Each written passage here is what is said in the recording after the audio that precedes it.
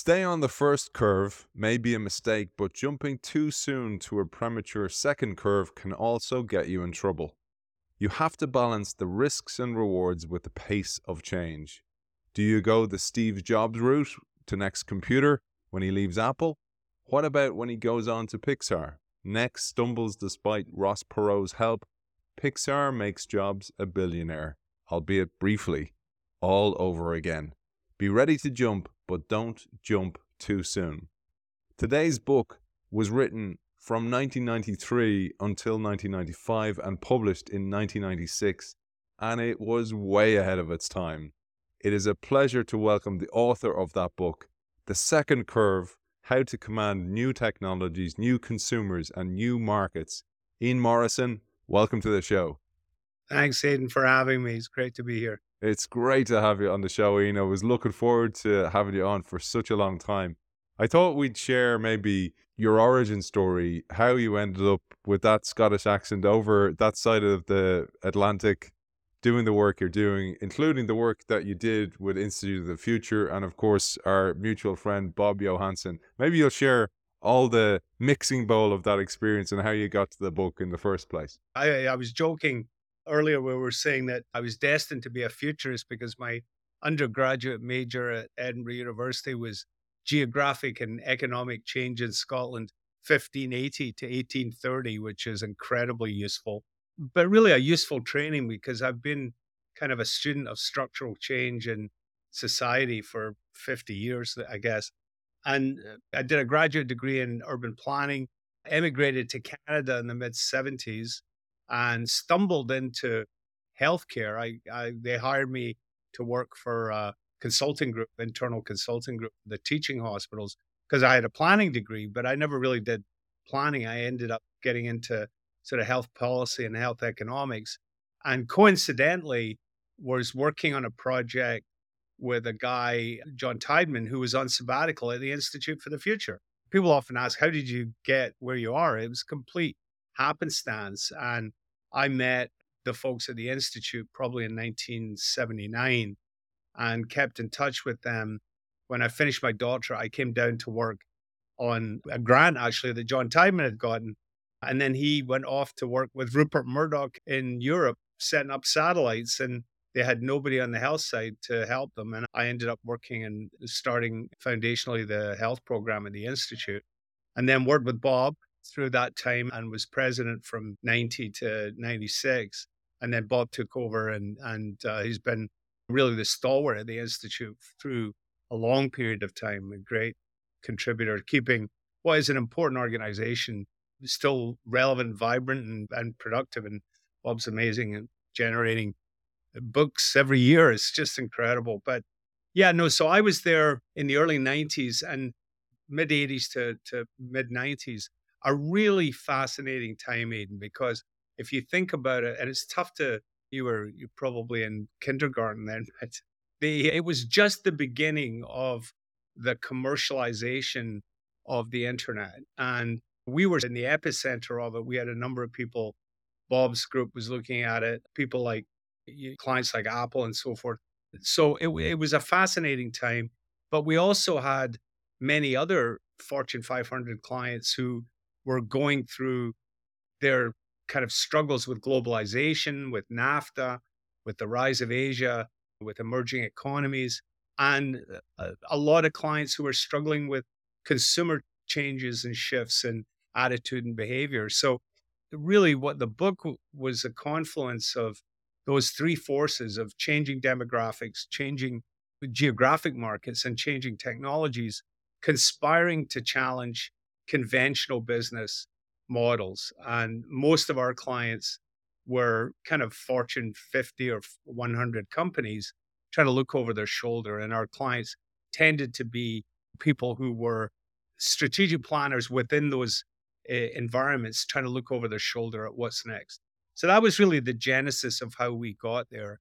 And probably the cornerstone of the book is Amara's Law. My colleague and mentor, Roy Amara, who was president through most of the 80s and 90s.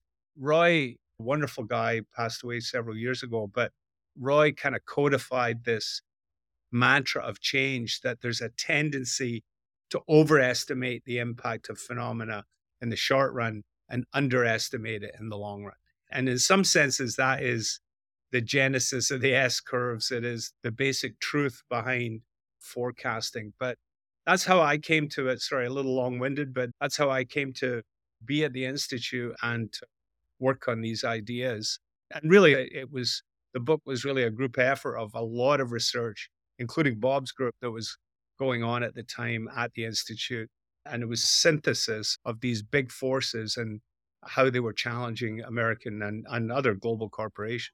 By the way, in 1995, I was just finishing my secondary school, so I was 18. So I remember there was a computer room, and none of us knew what it was. Like it was just these fancy. It was apples actually. There was apples in there, and we didn't really know what they were, really know how to use them. And then over the next few years, it emerged in the slowly as one of the things I just wanted to mention as well, because you were connected to so many of the people that created a lot of these models, including, for example, Everett Rogers as well. Maybe we'll mention him as well, because his models of diffusion of innovation were obviously a foundation to your work as well, of understanding first and second curves. Absolutely. And in fact, some of our colleagues at the Institute were graduate students of Ev Rogers. The Institute is in Palo Alto now, but was up the hill from where I am right now at Santo Road in Menlo Park, and literally up the hill from Stanford. And so many of our colleagues were Stanford graduate students at one time, or Berkeley. And yeah, no, Jeff Charles in particular studied with Ev Rogers. And I think what's interesting about that time is there were a number of research initiatives and popular books. If you think about Jeff Moore did a wonderful book about crossing the chasm. It was more focused on just the marketing dimensions of high tech. Andy Grove, the Paranoid Survive book, of course, the great Clayton Christensen.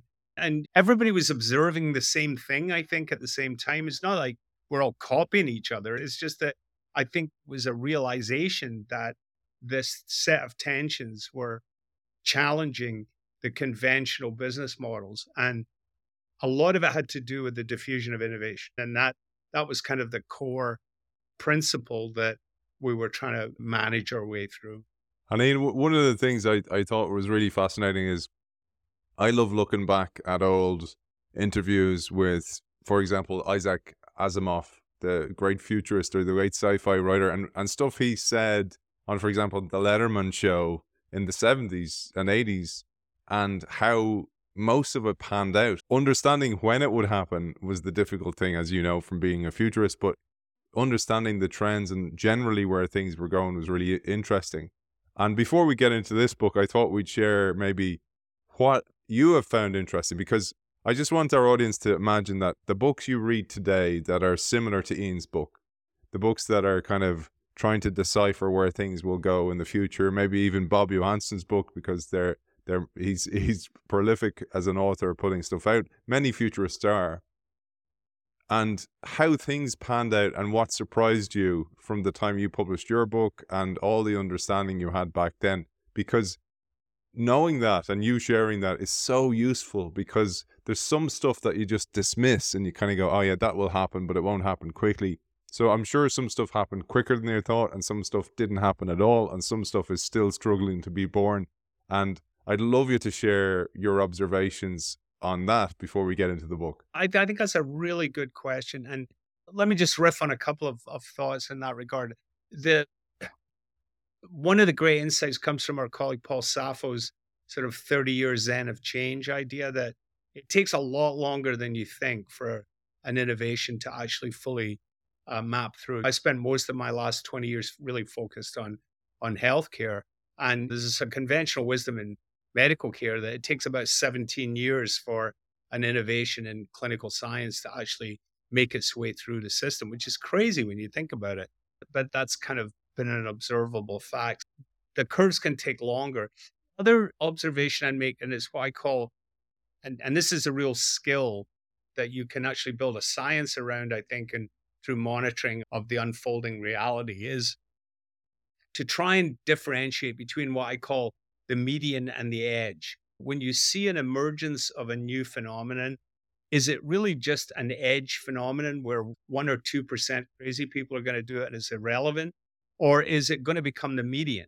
And so that's the classic forecasting thing. Is this going to be mainstream? Is this going to be a big deal? And if I had made a methodological contribution, we really pushed in the 90s the use of partnership with survey firms to measure those emerging phenomena. And maybe we'll get into the Pitney Bowes example a bit in a second. But we did this in healthcare. We did it in a lot of other areas where we essentially used real-time surveys to validate where we were on those curves, whether we were actually seeing the changes that we were predicting. And I think now, as I look at sort of futures work, we're substituting surveys are helpful. We also have real time data analytics that can be predictive as well. A good example in the COVID thing is the measurement of COVID in wastewater and sewage to determine the prevalence of the virus in municipalities. That is a central focus of our CDC in their ongoing monitoring of the COVID situation. Ian, before we get into, for example, you touched base on the idea of Pitney Bowes and how that was one that kind of surprised you with a company that was doing everything right, which is I always have so much empathy for a company that does something right, and maybe some shift in the market, some crises that come out of nowhere that they can't control actually is what puts the end to them. Or it's just consumers, as you say, have changed preferences and moved on for whatever reason it might be. But before we even get into that, I thought we should share the first and second curve and your definition of what they are, because just to bring everybody onto the same level, onto the same playing field. So I'm going to share, for those people watching us on YouTube, I'm going to share Ian's slide from back in the day when he was giving talks on the first and second curve about this book for Institute of the Future. So on the screen now, you'll see the first curve and the second curve, and maybe you'll talk us through them, Ian. It's an embarrassingly simple notion, right? You're going along quite nicely on the green curve. It's the business, how to operate on a daily basis. It's where you make all your profit and revenue. And you have, however, a sneaking suspicion in your gut that it's going to decline in absolute or relative terms. So curve coming down might not be revenue decline. It might be growth rate decline or margin decline, and be replaced by a second curve, a new business or a new way of doing business that is radically different from the first. Now, the dirty little secret of futurism is we cannot actually predict the future perfectly. And as we mentioned, the great Roy Amara's line, there's a tendency to overestimate the impact of phenomena in the short run and underestimate it in the long run. So you commit two types of strategic errors. You jump prematurely onto that second curve, walking away from all the profit and revenue that still is there to be extracted on the first curve. Conversely, if you don't start building the second curve, you're not going to be around later on in the 21st century, right? Because it takes a long time to build the competency and capability. And it turns out, I think, what I've learned in reflection now over 30 years since the book was written, it's extremely difficult for anyone to navigate successfully. It's pretty easy to be a disruptor, to be honest, if you strike the right mix of the magic ticket or whatever. But it's much, much more difficult to manage that kind of transformation as an incumbent. And very few examples. I struggled even after the book was published, and I would be invited to a lot of places to talk about it. It's tough to think. Perhaps the best, actually, current example, I used to use IBM as an example of people who had navigated the two curves almost like a double helix over and over again. Because if you think about IBM, back in the day, it was adding machines was the first curve, and the second curve was mainframes, right? And then mainframes became the first curve, and PCs was the second curve. And then PCs became the first. You see what I'm saying? Yeah. And then consulting was the second curve. And IBM did a reasonable job of doing that. You could argue that the more recent example of success is Microsoft, who struggled as their kind of desktop packaged software, buy it once, model was stalling out and went to software as service and now is basically building infrastructure in cloud and AI and doing phenomenally well. So it's not that it can't be done, it's just very difficult to navigate and still be around for the very long run. And like you mentioned, for example, IBM, and you also mentioned Microsoft being a possible threat to some of the dominant players at the time. So you kind of had seen that these trends were going that way. But I find it so interesting that even IBM were really early investors and trying to make sense out of AI. And they were at the table so early, probably too early, because this is one of the things you say, that you can be too early. And that being too early, you may understand that new technology, may build up some competence or some capabilities in it, but you also may run out of energy.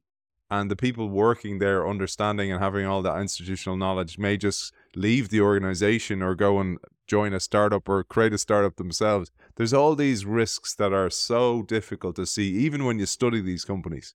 Yeah, no, that is so right on. When I joined the Institute for the Future in the early 80s, they were experts on a lot of things, and Bob Johansson's group was leading this charge. The Institute actually invented email. They spun off a company called CC Mail, the first commercial email application, and it was really off of the work that the Institute's early days had done on communication with scientists on the ARPANET.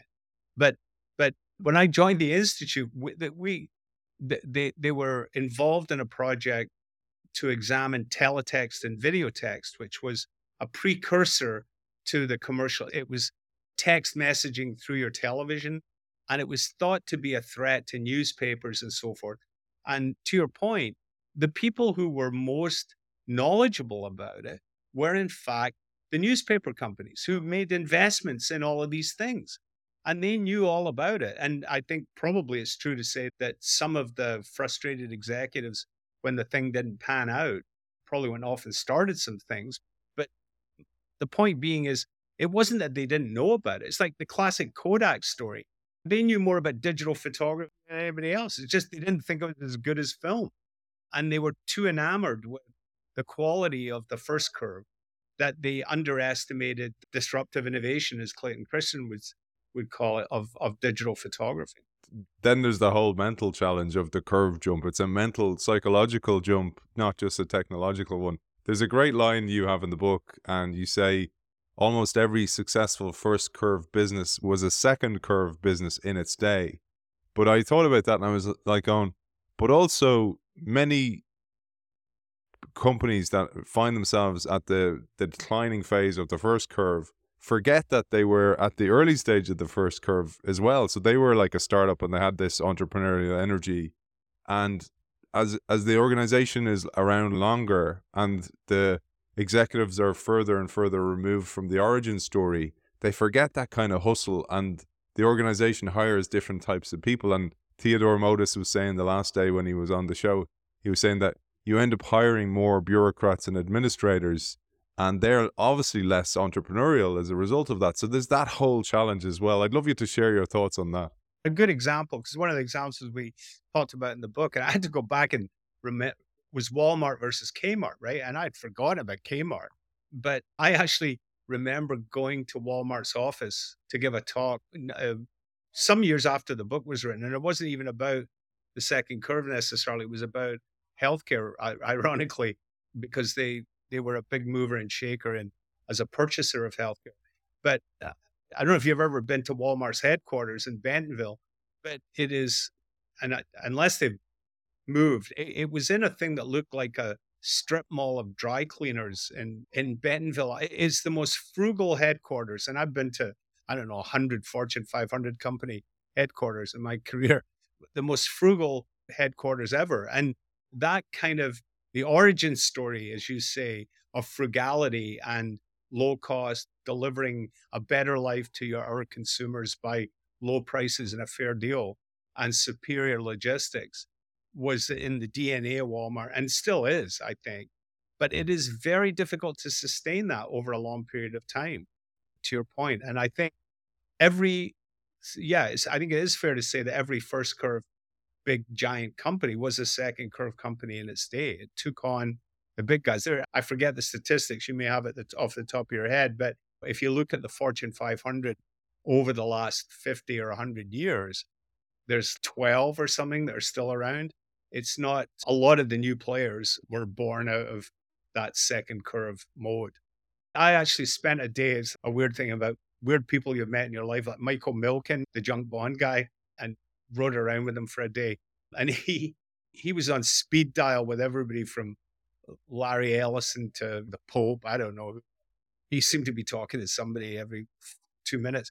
But the guy, incredibly smart, but he dropped this one liner on me about he started, I didn't double check it or fact check it, but that he and his colleagues financed 50% of the growth in jobs in the 1990s. The second curve companies like Oracle. It's so difficult, man. I so feel sorry for those companies that were doing stuff right and just consistently bump into these new things. I find it's very like family businesses. The whole idea of, it was Andrew Carnegie, your countryman, who said that shirt sleeves to shirt sleeves in 3 generations. The whole idea is that the first generation of wealth in a family make the money. The second witness the struggle that they've gone through to make that money, so they protect it.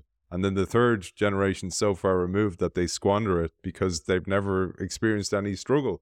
And you go, that's the same model that happens to companies as well. So it's incredibly difficult to keep that story of struggle alive, and the frugality, as you mentioned as well.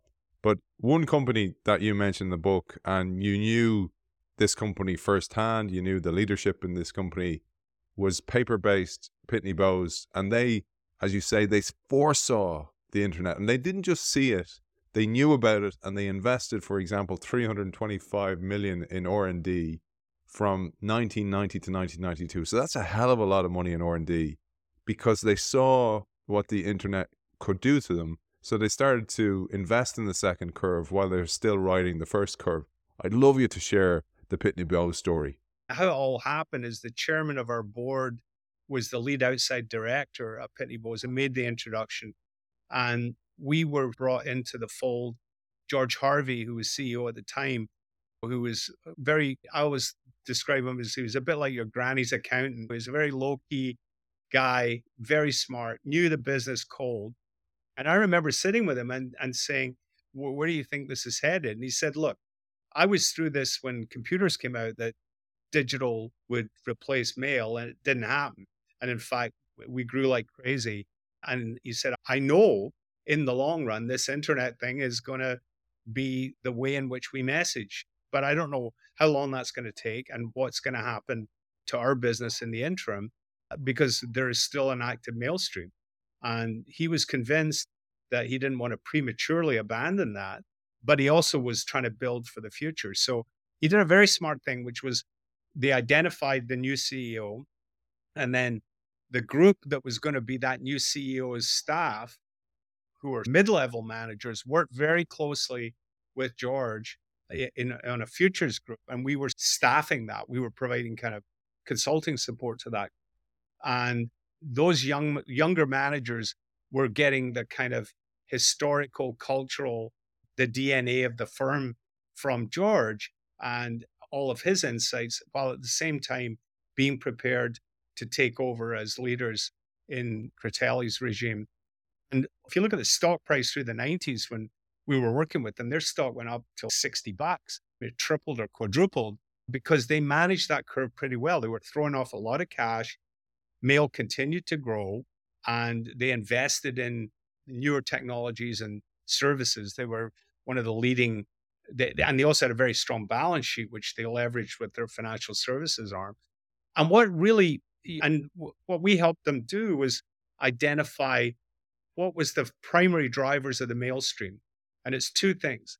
It's bills and statements, right? Financial bills and statements, and it's direct marketing.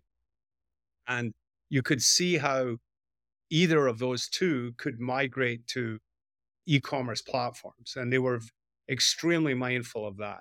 So we built a monitoring situation so they could measure that, not only in the US, globally. And that worked out pretty well. And I talked to Critelli not that long ago and said, what happened? Because Their stock price is way down now. It's about $4 or $5, I think I checked this morning. What happened? And the black swan event, even though they had done all these things correctly, was the recession of 2008, where apparently one of the big drivers was college age kids getting solicitations from banks for a credit card the first day of college. The banks did this routinely, but not in 2008 because they didn't want the bad risk on their books when the financial collapse happened in the 2008 recession. So it was kind of a black swan event that really did them in, and perhaps they took the eye off the ball in terms of those transformations. But the point being was, if you go back to the initial conversation with George Harvey in 1990, was he was absolutely right. First class mail in America grew continuously until 2007, till that. And so walking away from 17 years would have been a dumb idea. But can you sustain a postage meter business in a digital age is still a very tough ask. And I just wanted to share a paragraph here from the book, because you'll see the type of writing that's in the book here and how it speaks to that very thing. Ian writes, eventually every business has to face the second curve because it's caused by external changes over which a company has no control. And what this means is that the first curve investment is no longer enough, and the company must face very real and very complicated strategic dilemmas. Do you make the jump to the second curve? Is it a business at all? If so, do you jump now and risk losing your best customers and your solid first curve? If you jump too soon, you may be walking away from all the profit, and worse yet, putting yourself in head-to-head competition with yourself or your best customers. If you stay on the old curve too long, you may never get a chance to play on the second curve. But when do you jump, and how? And can you play both curves? That is an extremely interesting dilemma, and it speaks to, as you mentioned, Clayton Christensen's Innovator's Dilemma. What have you seen there in the companies that managed, and you see, this is where the empathy comes in. Pitney Bowes tried to do exactly that, manage the first curve while building capabilities for the second curve. And I wondered, did you have any companies that you observed over time or worked with that did this successfully and actually came out to write the history afterwards? As I say, I think the best success example currently is the one I gave of Microsoft, of navigating out of, they were obviously the second curve going against IBM in the PC market.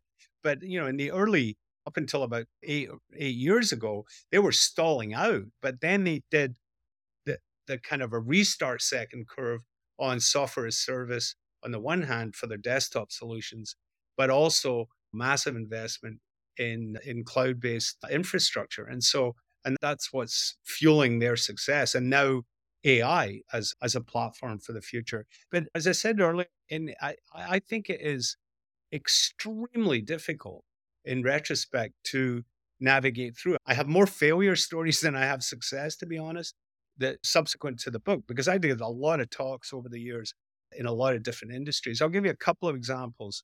Again, it's insightful. One is the newspaper business, right? So it turns out, and it's sub-analogous to the mail business, newspapers, the finances of newspapers were predicated on classified ads in 2 or 3 categories: employment, real estate, automotive. All of those went away to digital sources and collapsed the finances. And again, the newspapers were the early investors in things that became the internet, and yet they got blindsided. My son was employee number 11 at Bleacher Report, which is classic second curve story of a sports-based website.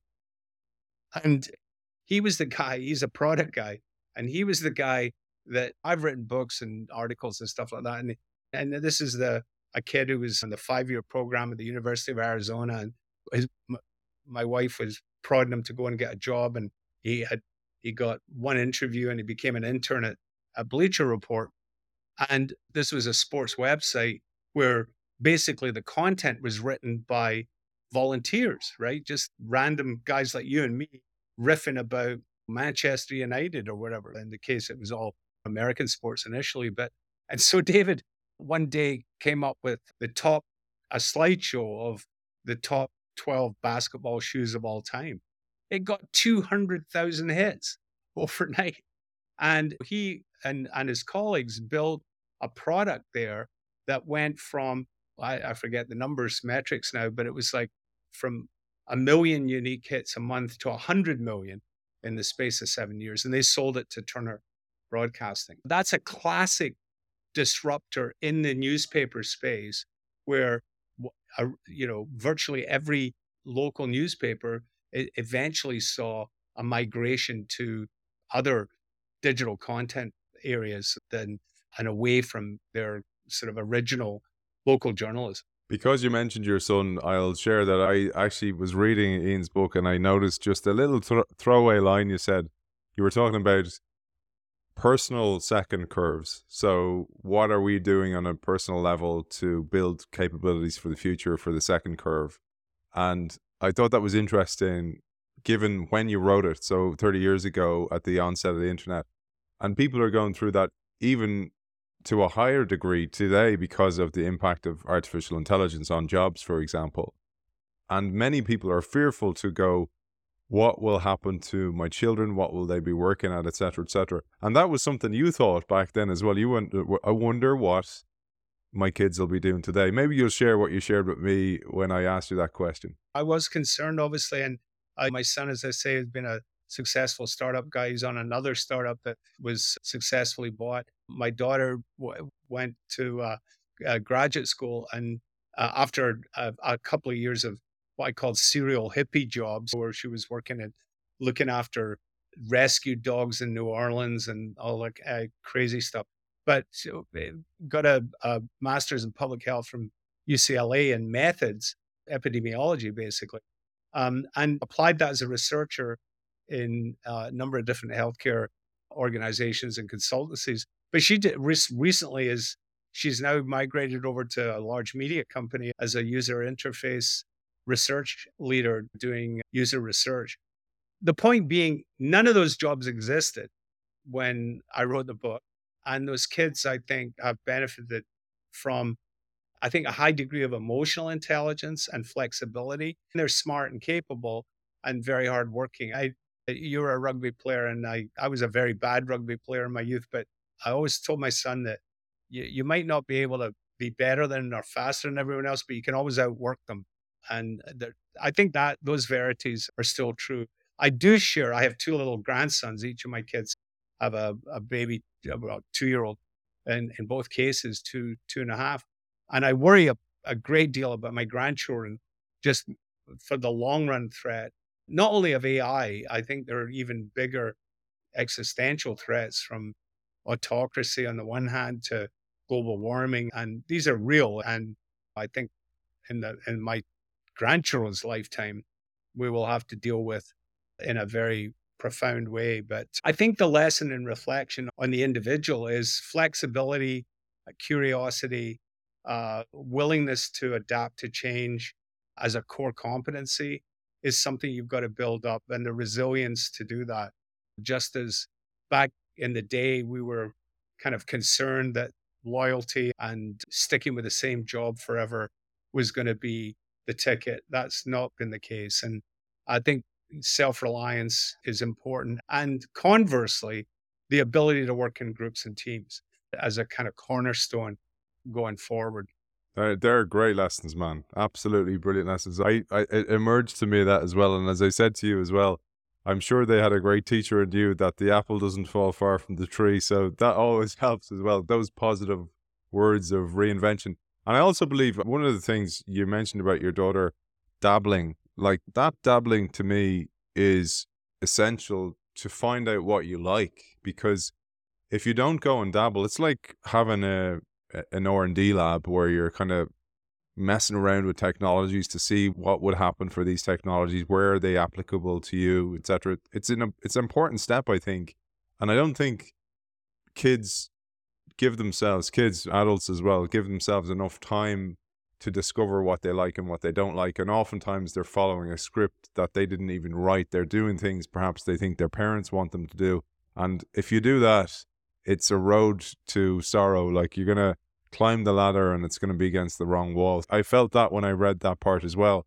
And I'm saying that for a reason, because in the book, you talk about you cannot buy these capabilities. You have to walk the walk. You have to go through the pain in order to build those capabilities on a personal level, but also on an organizational level. You mentioned, for example, Sony and Disney, and how one of these two leveraged existing know-how and their capabilities, while the other tried to buy progress, also said time. They tried to buy these technologies, tried to merge and acquire, etc. And that works out disastrously in a lot of cases.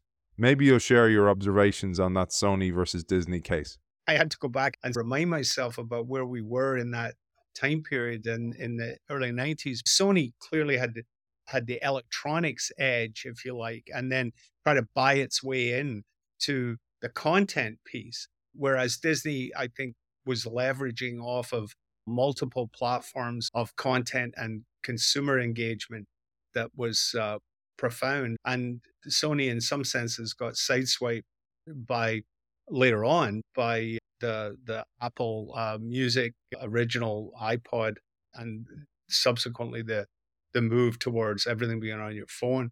But yeah, no, I think this issue of can you buy your way onto the second curve is really an important lesson. And again, it's hard to see many examples where that paid off. I think to go back to the newspaper example, probably the best response to the digital substitution of newspapers has been the thoughtful way the New York Times organization has done it. And I don't know the numbers closely, but having just observed, and it's been a while since I have over the years spoken to the Newspaper Association folk, but they were in dire. Most newspapers can't survive unless they have a benefactor, Jeff Bezos, buying the Washington Post with the change he found in the front seat of his car. But the New York Times actually has done a pretty good job of building a digital second curve that is sustainable on a subscription basis, which is incredibly hard to do. But all the others who try to buy their way into that have faltered, I think. So anyway, long-winded way of saying that this notion of we don't understand it, so we'll buy it doesn't often work out well.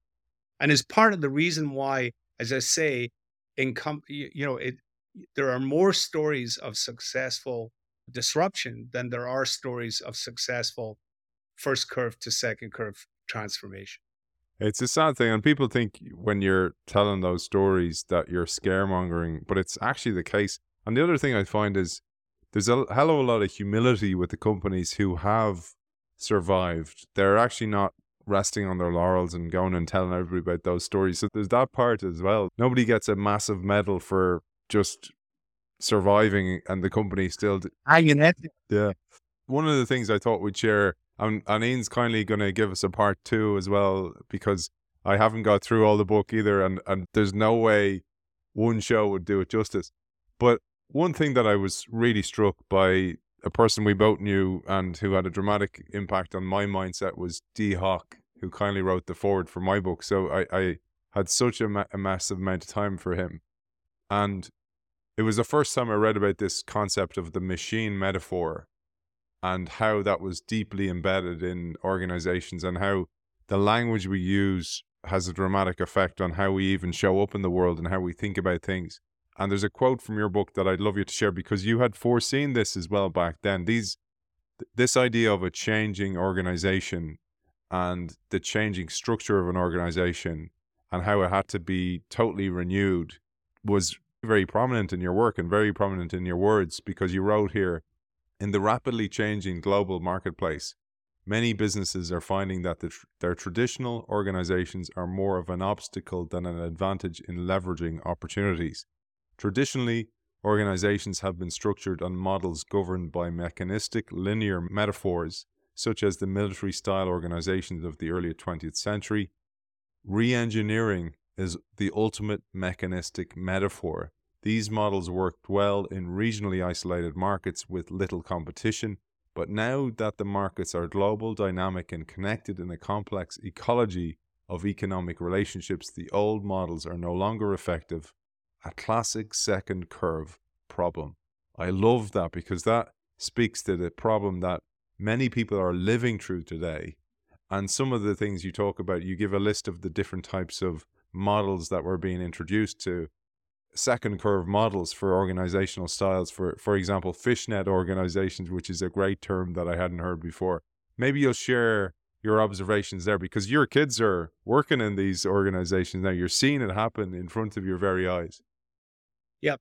No, I think that's right. And actually, due credit to Bob Johansson and his team on because Bob was really the originator of the fishnet metaphor. And the idea is that you pick up if you imagine a fishnet on a dog, and you pick up a node on the net, and a temporary hierarchy forms, and then you pick up another node and a temporary hierarchy forms. So that's the way many like I was retained by Accenture in the late 90s as chairman of their Health Futures Forum. I ran a number of different kind of meetings and global get-togethers for Accenture.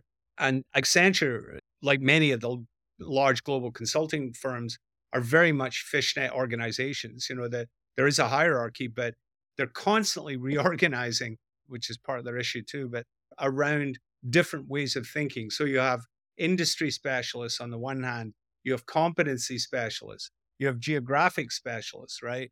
And that depending on the project need and the client need, you pull together the requisite teams and capabilities.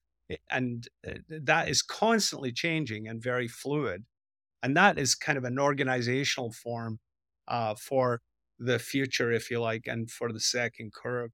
And I do think Henry Mintzberg, the Canadian business organizational theorist, wrote sort of typology of organizations, talking about, on the one hand, kind of simple mechanistic, if you think about scale, to what he called adhocracy, which is much more fluid. If you think about movies, you have a bunch of actors who come together, you have a bunch of crew, and it's plug compatible teams that you do your gig and then you move on. And so a lot of modern contemporary business, it looks more like the movie business than our conception of the army. And ironically, and I'm sure Bob Johansson talks about this because he's worked with the Army War College and so forth.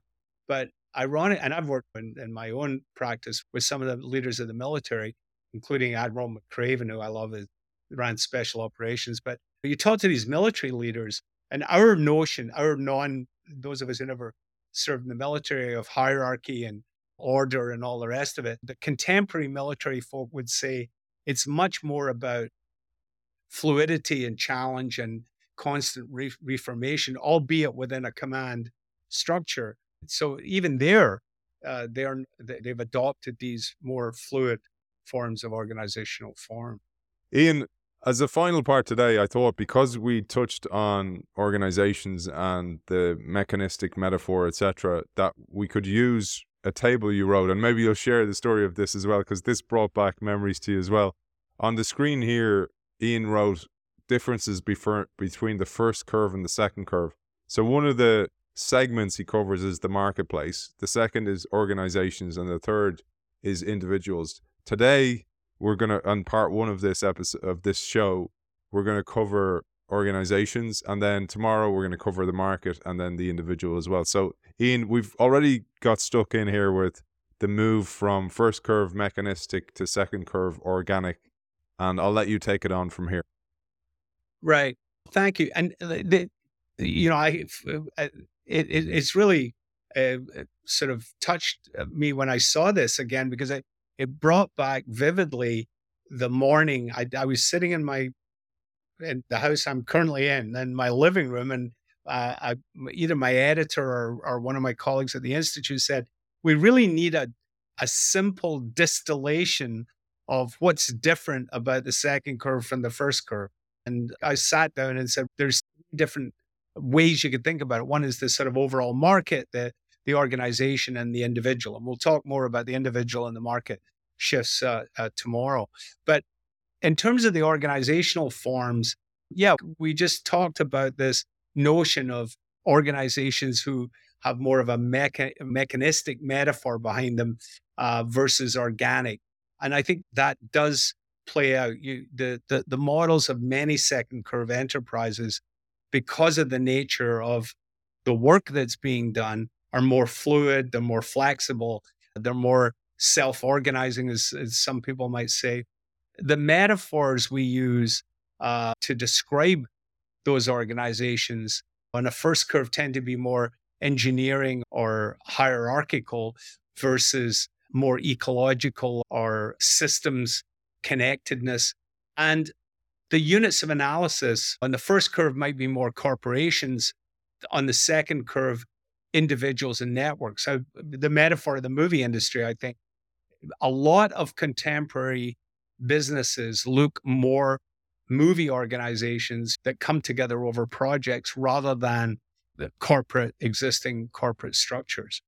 And then in terms of integration, the organizational forms that of the first curve tend to be more classic, either horizontal or vertical integration models of kind of command and control and putting the pieces together.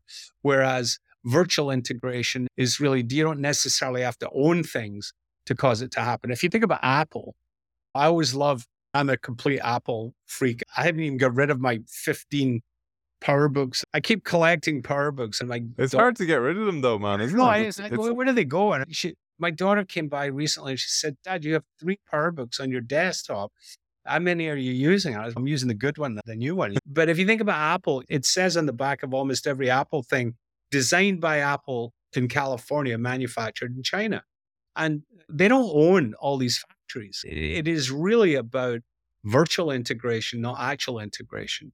And I think that lesson is incredibly important. And the virtual, and we saw it, the weakness of it, I guess, in COVID, where supply chains, we have done 2 things over the last 30 years. One is globalized our supply chain on the one hand, and the second is made it just in time, which is great, except if you have the source of a lot of that being Wuhan or whatever, shut down. And I know you've done a lot of thinking and work on supply chain stuff. That's a perfect example, I think, of how first and second curves have to, in some senses, work together.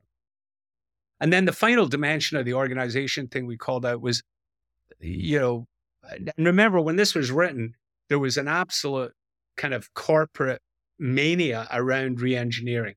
And Charles Handy and those guys were preaching the language of business process redesign as the core of everything. Now, it's not that business processes don't matter. And if you talk to any second curve business, it's very much about process mapping and so forth.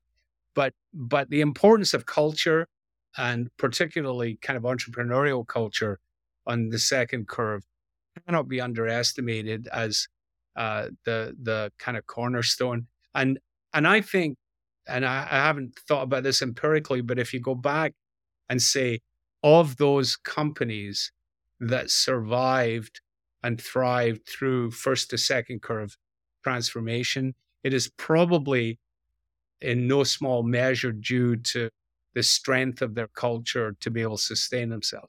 A company like Procter & Gamble, and I'm sure Bob talked about that, he worked with them very closely over the last 40 years, is an incredibly strong culture. I work closely with Kaiser Permanente, the big healthcare organization. Again, it's a cultural phenomenon. And you can smell when you get into an organization whether they have a strong corporate culture or not.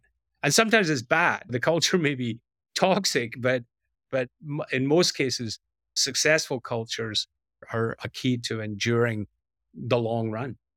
And as you say, you can smell it. I really truly believe you feel it. You feel that energy or lack of energy, or you feel the bad energy that's there as well. Speaking of which, I felt great energy between us. So delighted that we got to spend this time together on this, and I'm so looking forward to part 2. One last question for you is, you still have a website up there, you're still plowing out, you're still involved heavily in healthcare. Where can people find you? IanMorrison.com. I unless somebody steals my name, I'm there And yeah, no, as you say, over the last 20 years, I've focused pretty consistently on healthcare. And so people can find me on that topic, but it's refreshing to go back and look at some of the broader big picture things that we've been talking about today. It's been good fun. Absolutely look forward to part two. It's a pleasure joining you, author of The Second Curve, How to Command New Technologies, New Consumers, and New Markets, Ian Morrison. Thank you for joining us. Thank you. That was great.